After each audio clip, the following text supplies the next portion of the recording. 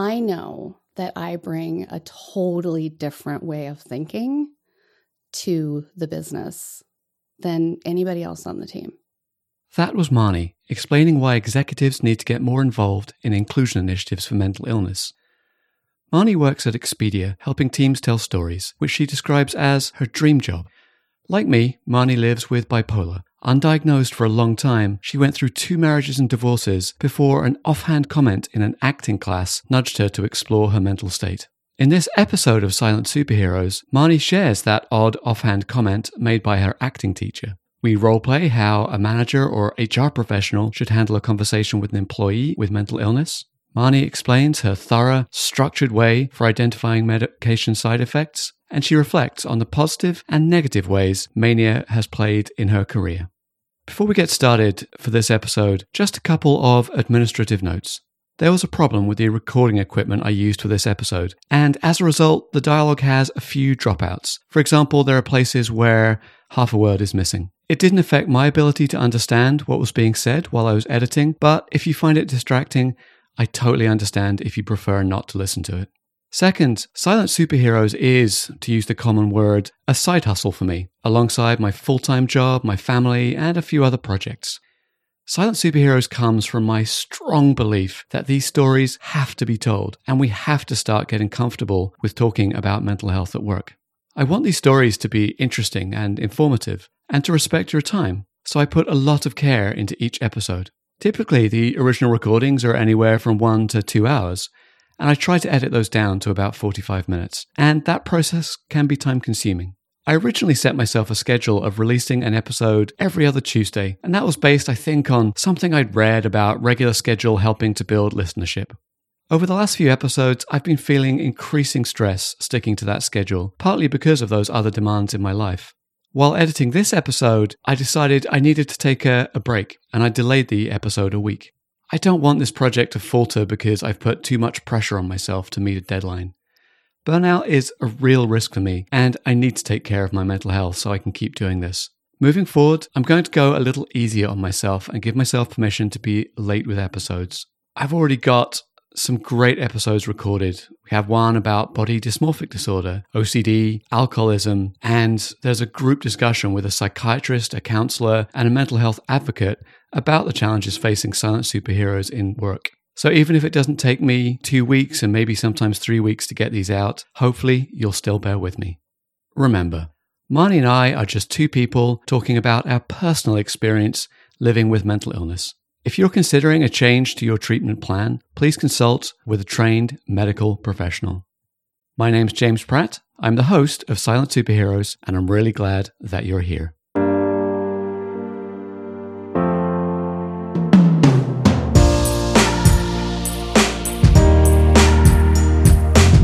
Welcome to the Silent Superheroes Podcast, a series of frank conversations about mental health at work.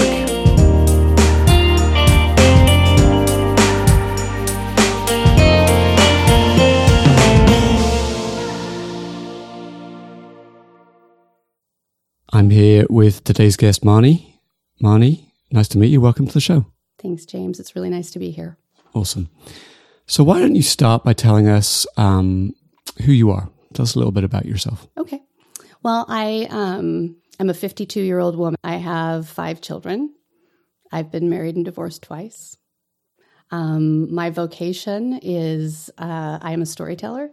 I have my dream job at Expedia Group. I'm there to help the engineering department tell better stories. And I'm very grateful that you're a storyteller for the purposes of what we're about to do. I know, right? It's really going to freak me out.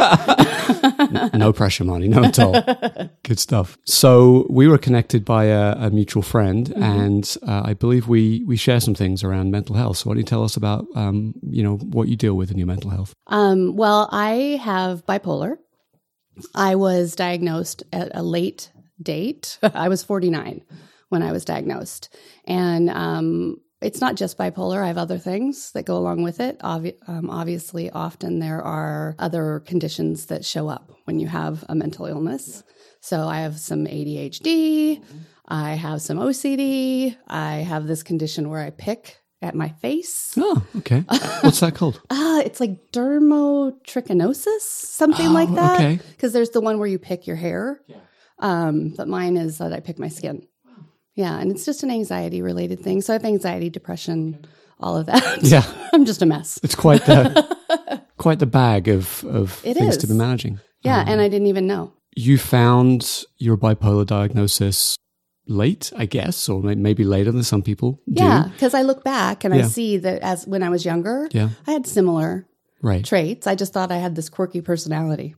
What was it that led you to explore or to talk to somebody who said, hey, I think you have bipolar? Yeah, well, I was being treated for depression and anxiety at a low level by my family physician. And I decided to take an acting class. And so I was taking this Meisner acting class, and it was awesome and it was perfect. And I felt like I was in my place. And one night after class, I'd had a particularly intense, I guess you call acting session with this one other person. And after the class, my teacher said, you remind me of my sister, and sometimes I just want to sit on her.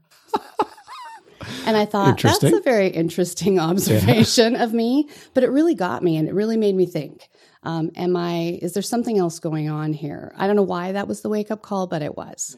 And it was after that class that I went to my physician and I said, look, I think maybe I've got something more like ADHD or bipolar. She gave me these questionnaires to fill out. I don't know if you remember the questionnaires. Yeah. So I filled out the questionnaires and both came back positive. And she said, well, you need to see a psychiatrist. That's when I met my wonderful psychiatrist who helped me get better. Was the person in the acting class, did they say, like, my sister has bipolar and you remind me of her? Just like... He described her a little bit as, she just has all this energy and she just needs to be sat upon to get back to normal. That's amazing. Yeah. I know you say you don't have any idea why you followed it up, but like... I just had this gut feeling that there was something more going on here. And really in hindsight, if I look back at some major events in my life, like the fact that I've been married and divorced twice, it really made me realize I was part of the problem, right? I started thinking about behaviors I had in the marriages where I would just do things like go out and spend $1,000 because I wanted to and because, of course, we'll be fine.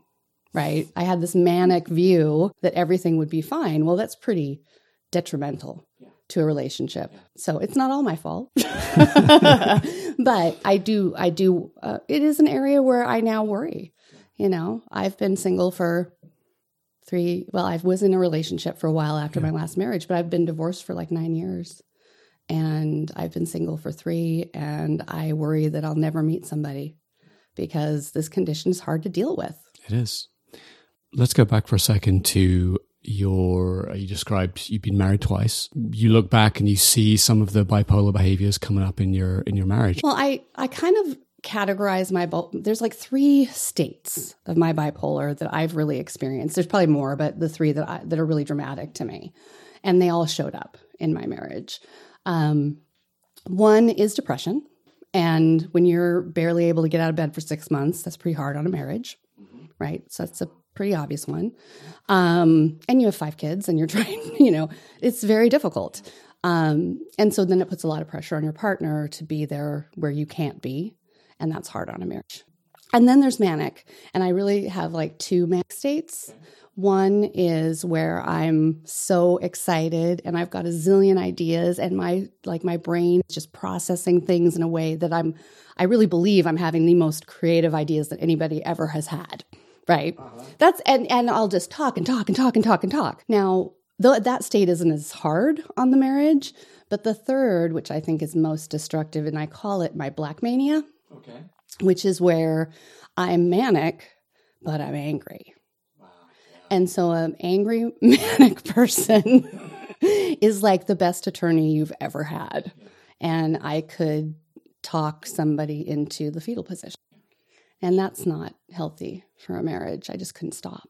I'd not heard that expression before, black mania. Is that a kind of a Marnie kind of creation or something? A Marnieism. It's nice. Because I kind of think I have this light mania and I have this dark mania. The light mania is the one I love and I miss. and was hard to let go. But the dark mania was never hard to let go because it's so damaging on me and everybody around me. It's almost like you're making a trade-off between there's this thing that I like, lots of energy and creativity. Then there's these two dark states. My psychiatrist is amazing. Okay, one of the first things he said to me was, we do not want to make you bland. Yeah. Right? So when we were going through our chemistry experiment with our medications, our goal was that I would still have some range, right? So I do have some peaks and valleys. They're just not as high or low. So I love that about him. And he said, the reason I don't want to, make bland is because pretty much all the amazing things that have been done in our world have been done by people who have a mental illness, probably bipolar. So I like that. Yay. Rock on, bipolar. Yeah. You mentioned the word bland, and kind of you and I nodded because we know nothing about bipolar medication. Might be worth explaining why some people with bipolar end up being, in inverted commas, bland, and what you meant by that. Well, interestingly, one of the first books I read after our diagnosis was called An Unquiet Mind by Kay Redfield. And I really related to it because she's a psychiatrist who has bipolar type 1, very, very extreme version of bipolar. And I remember her saying, I did not want to go on medication because I didn't want to lose that. And yet it was destroying her life. And so I felt the same way. I just felt like I'm going to lose what makes me special and unique. And I think medication can do that, right? It can numb you. It can make you feel like no emotion if you go that far, right? Because, bipolar is a condition which has very volatile emotional swings, right? To the up, to down, and vice versa. And so many bipolar medications take the range away, right? But they take the personality with it, perhaps. Yeah. And so my doctor and I really try to keep me on the lowest doses possible. I'm on higher doses on my antidepressants because I need it more. But everything else, I'm pretty much on the lowest dose or like half a dose or a quarter of a dose. And we've just found that that's a good balance for me. So you mentioned chemistry experiment. Yes. Walk us through your personal chemistry experiment. Oh, well, it took about a year. Okay. Which is a big investment. But not bad. Not too bad. Yeah. I would go to my psychiatrist every 2 weeks and we would talk about what my symptoms were. And he'd given me this chart, which was manic symptoms and depression symptoms, both on the same page, because you can have both at the same time. Often I'll have manic and be sort of depressed at the same time. And so I would come in, we would talk about some of my symptoms. Was this medication effective? And often I would have terrible side effects. So I remember one medication, and I can't remember the name of it, but I remember my son came over to visit, my older son, and I was sitting on the floor whispering. I couldn't speak. It was weird. I could only talk in a very, very whisper voice, and my cognition was off. I almost couldn't think. I felt like I was just like immobilized, completely immobilized. And that was the kind of experience I had to go through as we were figuring out what medications would work and which ones would not. It's a fairly serious side effect. Yeah, it was pretty big. Yeah. I just went off that one right away. Yeah. Cold turkey. Cold turkey. Nice. What are you on right now? I'm on a ton of medications, partially, not all for bipolar, but I am on venlafaxine, which is the medication for my depression and anxiety, my primary medication for that. I take a tiny amount of Vraylar, which helps me with my mood as well, and was really intended to help with the picking. And it has a bit. I mean, if you had seen me 3 months ago, you would have noticed that I had this giant scab on my chin where I would just pick and pick and pick. I would imagine that there were, pimples or something, and I would find a way to just, attack myself. And that has helped, though it's not completely gone. But I find that if I go on a higher dose of Vraylar, I have some cognitive side effects. I take Adderall for the ADHD symptoms, and I take propranolol for the the tremors that my medication causes. And then I take some lithium as well. Okay. Just to add some spice. So let's why not? One of the things that's come up in earlier episodes of the podcast, as we've consistently talked about this experimentation that you go through, I found that a lot of people don't know what the potential side effects are before they start taking something. So I'm curious, what's been your experience of finding out about managing those side effects? Because it sounds like a good to me. Well, in the beginning, I did what probably most people do, which is take the medication and then have a side effect and then read the brochure. The little insert that says, these are the side effects you could have, or go on the internet and look it up. And I did do that. But then as I noticed that I am sensitive to medications, then I started I would just talk to my doctor about it. What are the potential side effects? And then whenever I would get the medication, I would read that insert. I would just want to know, like even highlight stuff that I tend to be more prone to having happen.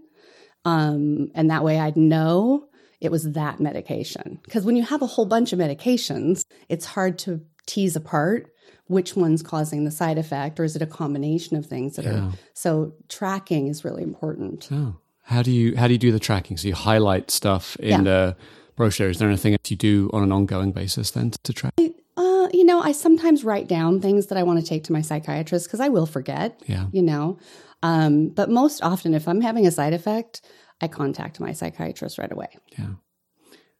I think this is really important. I think of everybody I've spoken to, including myself, the approach that you have taken to finding the right blend for you seems to be very organized, thoughtful, thorough. Well, thank you. And I think it's worth underlining that, because for many people, that year they went through of trying to find the right medications are torturous. They are.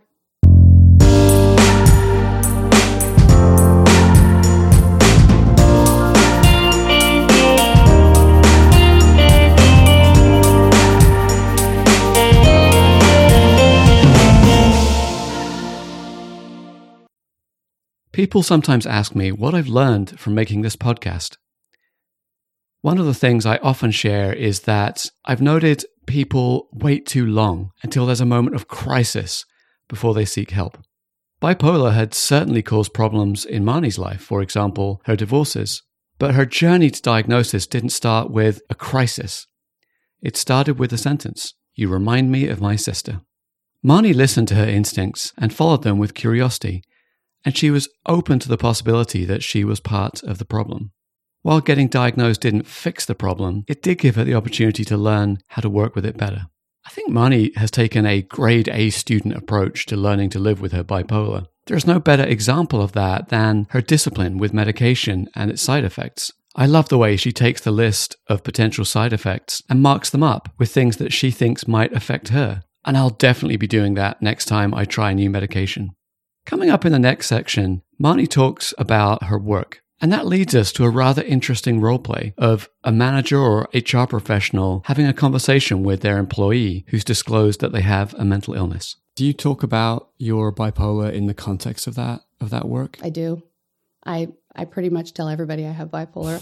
I create this, I felt when I realized I had it and I realized I had probably passed it on to my children, I felt like, oh, this is the universe saying you have something to do, right? You need to be a voice. You need to be a champion.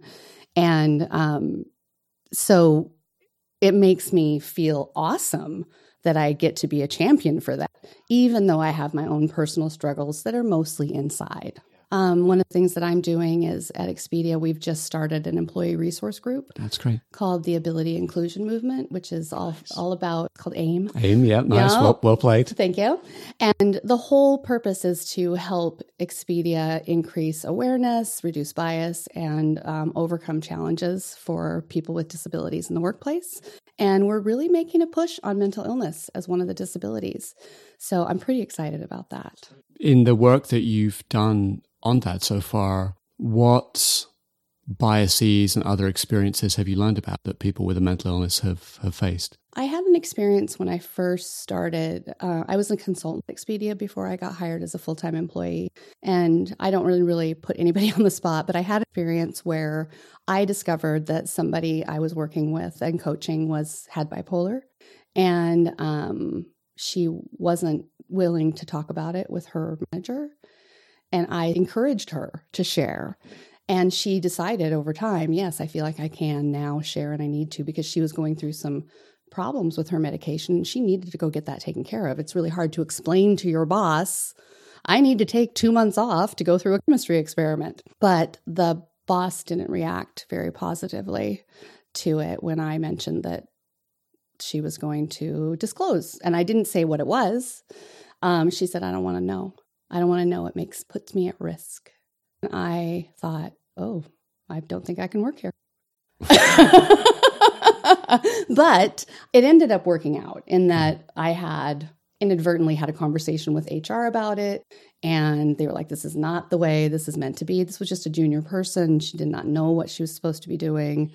And this is the kind of thing I want to overcome, right? How do managers deal with an employee who has it? How does an employee feel safe bringing it up? You know, if this person had cancer, totally different response. But the fact that it was a mental illness scared the person. That not knowing what to say is something I hear over and over again. Yeah. I had a HR colleague, worked for a different company, approached me recently and said, I think somebody is going to disclose something to me, and I think it's around mental health. Mm-hmm. What do I do? And, you know, you would think somebody in HR maybe would have, you know, the words, understanding, but the truth is that we don't, because we don't talk about it enough. Right. If you were working in HR or you were a manager, how would you handle that situation? Someone says, I'm managing anxiety or depression or bipolar or schizophrenia or whatever it might be. What would you do? Well, I would want to fully understand the situation. So I wouldn't be, don't tell me, right? I mean, I'd be, tell me. Yeah. Tell me what's going on. And I would treat it like it was any other sort of illness, right? I think it's as simple as that. But I think in some cases it is harder for people who don't have a mental illness to relate. So let's role play this out for a second. Okay. You're a storyteller, somebody's done acting, you're good on beat, right? All right. So we're now having a one-on-one. I work for you, Marnie. Okay. So, hey, Marnie, just wanted to let you know about something that I think, has been affecting my performance. I've learned that I have like a major clinical depression. I want to let you know and talk to you about how that affects my work. Okay. Well, first, I'm really, really thank you for telling me. And I'm sorry that you're having to go through this. It's been hard. Yeah. So could you tell me a little bit about what you need?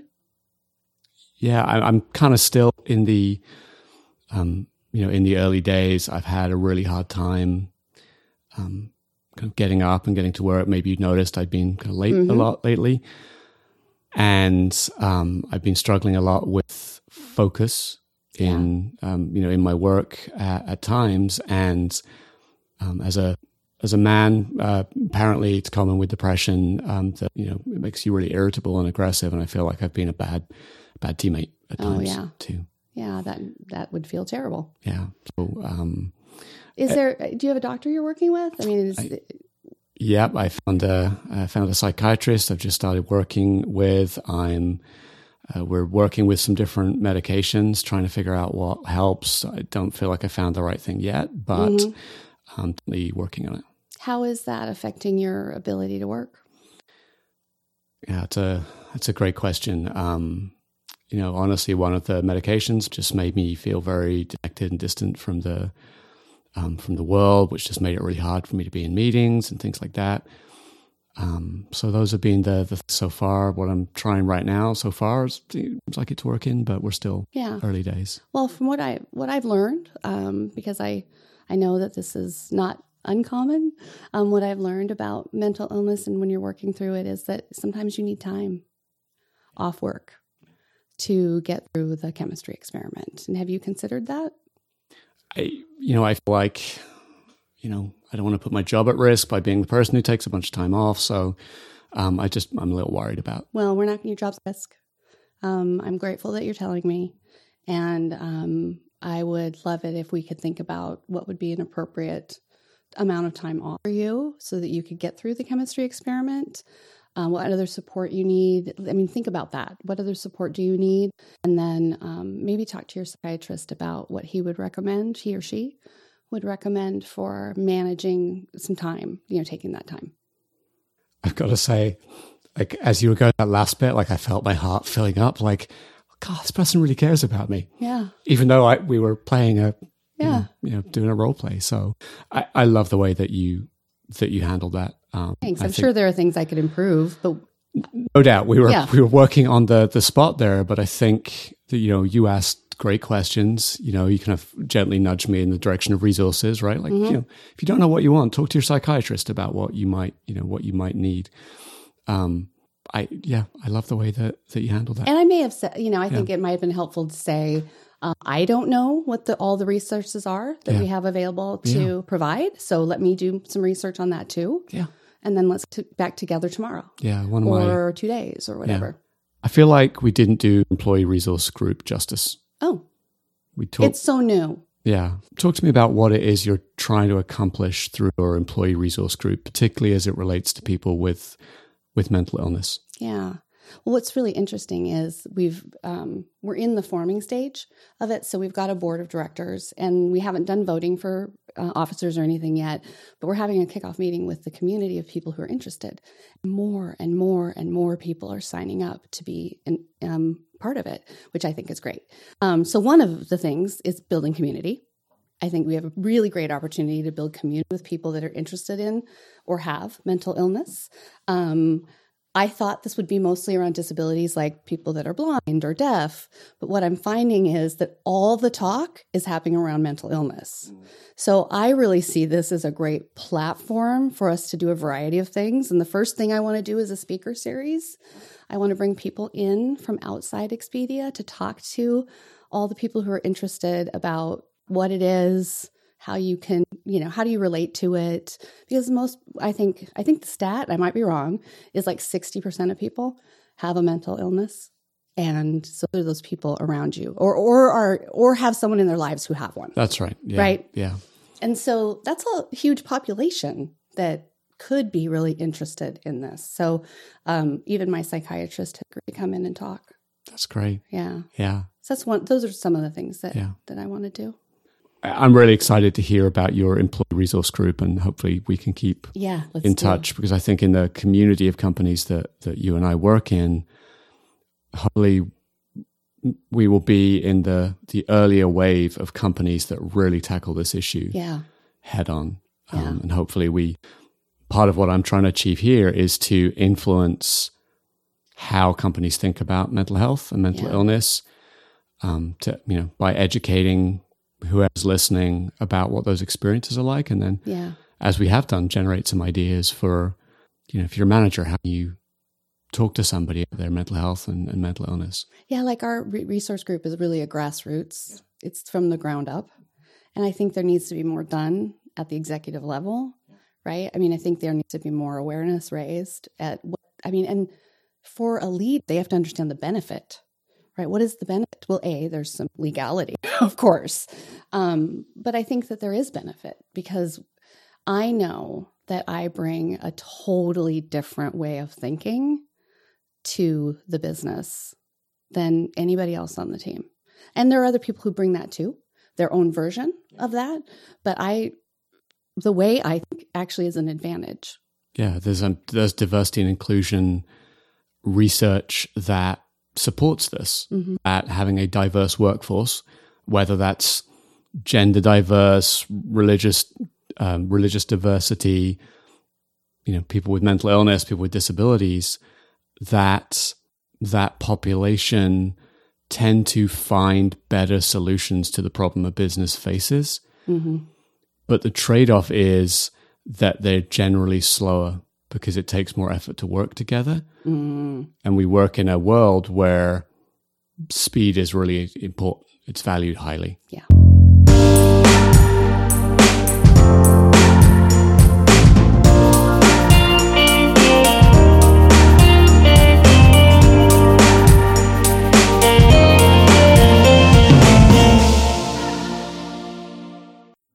I'll keep this short. That roleplay was one of my favorite things to happen on the podcast. I threw it in there as an idea, and I want to thank Marnie for rolling with it because there really was no preparation. What a beautiful job she did. She showed how easy it is to have empathy, to show care, and move a conversation about mental health to a good place. Now, before leaving to strike out on her own, Marnie spent 22 years working at Microsoft. Earlier in my career, I also worked at Microsoft, and I also happened to be undiagnosed bipolar at the time. My experience was that Microsoft rewarded people who had the behaviors that had come with bipolar, and I wondered if Marnie's experience was the same. So you did 22 years at Microsoft. What did you do when you were there? I did a lot of different things. I started in the product support division, which is customer service and support now. I was there for 8 years. I started on the phones answering customer questions about, Microsoft products on the Mac. And then I got involved in this change initiative called Customer and Partner Experience. I had a lot of really great jobs at Microsoft. So my last job at Microsoft was Director of Marketing for Office in the US. And during that role, I just was having this feeling that I was done at Microsoft, but I wasn't sure. I was single. I had 5 kids. I was bipolar, didn't know it. And I went to a TED conference. I went to Women in 2010 and sat in the front row for every single talk and sat there looking at them going, I want what they have. I want that kind of passion. I want to be doing what I love. And so I took about a year to make the decision, but I left the company in 2011. We hadn't really fully recovered from the 2008 recession, and all my friends thought I was crazy. But I left and I started a coaching and facilitation practice, did my TED conference, and then ran out of money. Yeah. This is bipolar, right? I made this rash decision, sort of. I didn't have a fallback. And I spent my life savings to, have a fun experience. But the TED conference is the best experience I've ever had. And it changed me. And so it allowed me to be qualified for the kind of roles that I was able to do after that. You think about the TED conference, which feels like a real high point for you. You knew you had bipolar at the time, presumably. No. Oh, you didn't? Okay, good. I did not know I had bipolar at the time. Okay. What would be different if you were to try to do that conference now? Ooh, what would be different? Coaching question. I not a whole lot. Okay. That sounds kind of weird. What might be different is that I might have been able to play a bit more of a supportive role to the other members of the team, whereas I was pretty focused on what I was doing, and I was more excited about that than anything, right? Yeah. So I made that the most important thing, and that doesn't necessarily then really make the rest of the team feel like they've got great stuff that they're doing, right? It makes it seem like all theirs is behind the scenes and mine's right out there in the front. And I think now I might recognize that more and try to bring more people into the speaker side of the house, because that's the part I got to do, and let them build some relationships with those very senior, wonderful, awesome people, and maybe be more involved in it, because that's kind of the sexy part of a TED conference. It's like you're in a band and you were the front man. Right. I mean, if you look at performers, a lot of performers have mental illness. And I think that, and are introverted. And I'm introverted, and yet I'm a performer. Yeah. And so I get a lot of joy out of being in the front of the room. Yeah. And I think having the tendency toward mania, when I'm in front of the room, I'm a little manic. Yeah. So I'm a little high from my own mania. Yeah. How does your light mania help you be a facilitator and a coach and a storyteller in the work that you do? It's so hard to describe. I feel like my brain is firing on all cylinders. So what happens is, let's say I'm in front of the room and I'm doing facilitation. I can keep track of all the little anecdotes that everybody is saying. And then I weave those in to the conversation later. And people think, oh my, how did you do that? Right? It's just, I have a capacity that I didn't have. And I can actually observe things more deeply.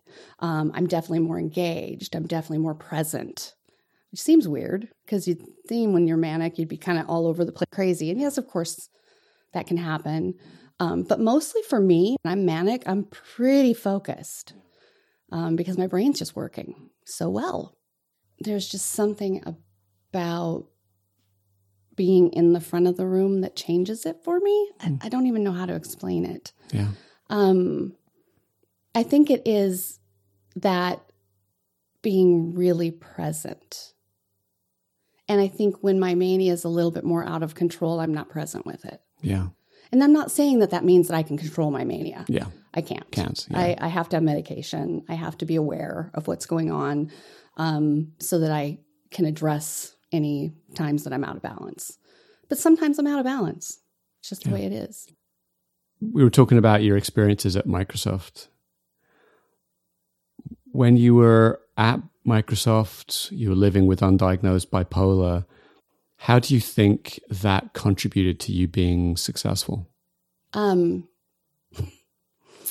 It contributed to me being successful and unsuccessful. There was this great story in Harvard Business Review when I was getting ready to leave the company. I can't find it. If I can find it, I'll send it to you. Okay. But it was about this, not condition, but kind of situation in business where you have these overachievers who climb really quickly, then they plateau, and you're going to lose them during the plateau. And then they climb, then they plateau. And I read this article going, oh my God, this is me. Mm-hmm. This is me. Because what I would say about my experiences at Microsoft is that people at Microsoft would say, sometimes Marnie was a kick-ass rock star. I got 2 4.5 reviews in a row. I mean, that's a big deal at Microsoft. Yeah. And sometimes we wonder what happened to Marnie. And that was my bipolar. Yeah. So I see it, right? I would have these incredible growth periods at the company where I was getting promoted every year, getting my wages doubled. I mean, these great things. Yeah. And then I would be bored and I didn't know what to do. I wasn't self-aware enough. So I'd take up a hobby that had nothing to do with work. Yeah. And then I'd get distracted from work by this other thing. You get super obsessed with the thing, whatever it was. Super obsessed. Yeah. Hearing you talk about that growth plateau makes me think also if you're undiagnosed, that can be very disturbing because it's hard to understand why you can't keep it up. Right. It would just self-reprimand myself all the time. Yeah. I thought, what the fuck is wrong with you? Yeah. Right? Yeah. What the frick is wrong with you? Yeah. Why can't you do what you just did? Yeah. But often I'd be just so into whatever else I was doing that I would also I knew I would sabotage myself. Yeah. I knew I was sabotaging myself, but I did not know what to do about it at all. Perhaps like your subconscious was trying to get you to slow down a bit, maybe? Maybe. Yeah. Or go to my doctor. If you were to go back now you understand bipolar, now you know how to manage it. How do you think you might approach that period differently? Well, if I was medicated and was in a balanced state, I know when I'm getting bored. I can recognize that now. And I then have to have a conversation with my boss, right? Around what can I do that's going to add value to the business, but it's also going to kind of get me excited again. Yeah. So you would want your workplace to support the ability for you maybe to cycle through different projects or, even completely different roles to keep you engaged. Yeah. Yeah. You know what they do at Expedia that's so cool? They do rotations. Nice. They have this whole very formal, but everybody can do it kind of rotation process. And I actually think that's going to be great for me. Because at the point where I feel like, oh my gosh, I don't know, I'm not inspired, I could rotate into another org and my head count goes with me and then I come back or not. So it's a pretty cool program. I think it'd be helpful for someone with bipolar. When you think about your mental illness work, how have you been supported or not on your journey with bipolar? I think I've been totally supported, but I don't think I've asked for much. The one thing I haven't done a good job about at work is being an advocate when I need when I really do need to leave the office, right? I'll get to the end of the day sometimes and I am just like empty. I've used every bit of energy that I have. My brain is not working right. And I really just need to go home. I will just like white knuckle it so that I don't have to say, I got to go.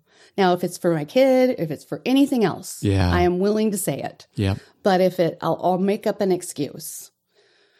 But I do think it's not helping if I don't say, this is part of my mental illness. Yeah. And I need to take care of myself. It's such an important point that you made about if it's for something else, if it's for one of my kids, or I have an appointment, or someone's coming around to fix the boiler. Right. You want to think twice about saying, I need to not be here. Right. But because it's something for you, something that you need, it's hard to ask sometimes. Well, it's hard to describe it even. To say, oh, I'm feeling like my brain is tingling, right? Or I'm having an out-of-body experience where I don't actually feel in connection with my body. It just happens sometimes. And it doesn't mean that I need new medication. Sometimes I just need to rest. If there's somebody listening who just got their bipolar diagnosis, like let's think of, Marnie at 49, you've come out of the psychiatrist's office, you've done the checklist, and the checklist has said bipolar. Mm-hmm. What would you want to whisper in Marnie's ear? You have to change who you are to treat your bipolar. You can treat your bipolar and still be you. That's great. I love that. If there's somebody listening, to this and you wanted to offer them some words of encouragement or support or wisdom, what would you say? Talk about your illness or your mental state, right? And not necessarily everybody, at first, talk about it with people who are totally safe. Yeah. Your friends, your family, because that can be hard, right? Practice with the people who love you and then start, testing out who can you share this with, because you do need support. So people need to know. Marnie, this has been a wonderful conversation. Before we wrap up, what else would you want to say? I hope people listen to this podcast. I've been listening to these podcasts, and they really do make you feel like you're not alone. There are all sorts of really great tips and hints and of what you can do to manage and be in community around it. So I guess I would just say you're not alone. You're not broken. And you are gifted. It's a wonderful sentiment. Marnie, thank you so much for your time. Thanks, James. This has been amazing. Bipolar is a complex condition because there are different states of mind that can be disorienting. For example, last weekend, I suddenly decided to throw out a bunch of t-shirts and organize my closet. Now, was that a necessary project, or was that a little phase of hypomania? Likewise, if I feel like I'm underperforming at work, is that an accurate judgment, or is that depression stopping me from seeing my contributions? In a work context, some of these states of mind are desirable, as Marnie describes her light mania, but there are some aspects that are less desirable in work. For example, depression or dark and angry mania. The challenge you face as you start to wrestle with bipolar is that you have to put a box around some of these more extreme states. I've been wrestling with this a little lately. Sometimes I feel like maybe I'm missing a bit of my edge or my drive, and I find myself wondering, would I be better off if I was unmedicated? Fortunately, though, I get to listen to these episodes, and I'm reminded of the wreckage that can come with undiagnosed bipolar. So I'll deal with feeling a little less sharp and having a little less drive. If you're listening to this from the perspective of someone involved in creating culture, I think Marnie shared some great ideas and insight. Listen to how she conducts that role play. Think about the role job rotations could play in your business for people who have ADHD or bipolar, but also for everybody learning new skills and getting new challenges. And I think it's important to ask your executive team to get involved in your employee resource groups, your D&I initiatives, and whatever it is you're doing around mental health. And lastly, if you are trying to do more for mental health at your workplace, quite sincerely, thank you. If you enjoyed today's episode, please leave us a rating and a review on iTunes or wherever you get your podcasts. If you'd like to get notifications of new episodes as they're released, You can either sign up for our newsletter at www.silentsuperheroes.com, or you can follow us on Facebook at facebook.com/silentsuperheroes.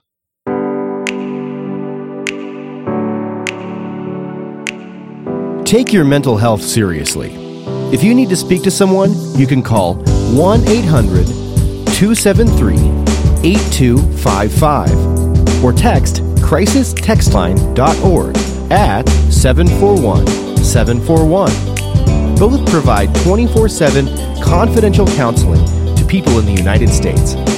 Worldwide, visit iasp.info/resources/crisis_centers/.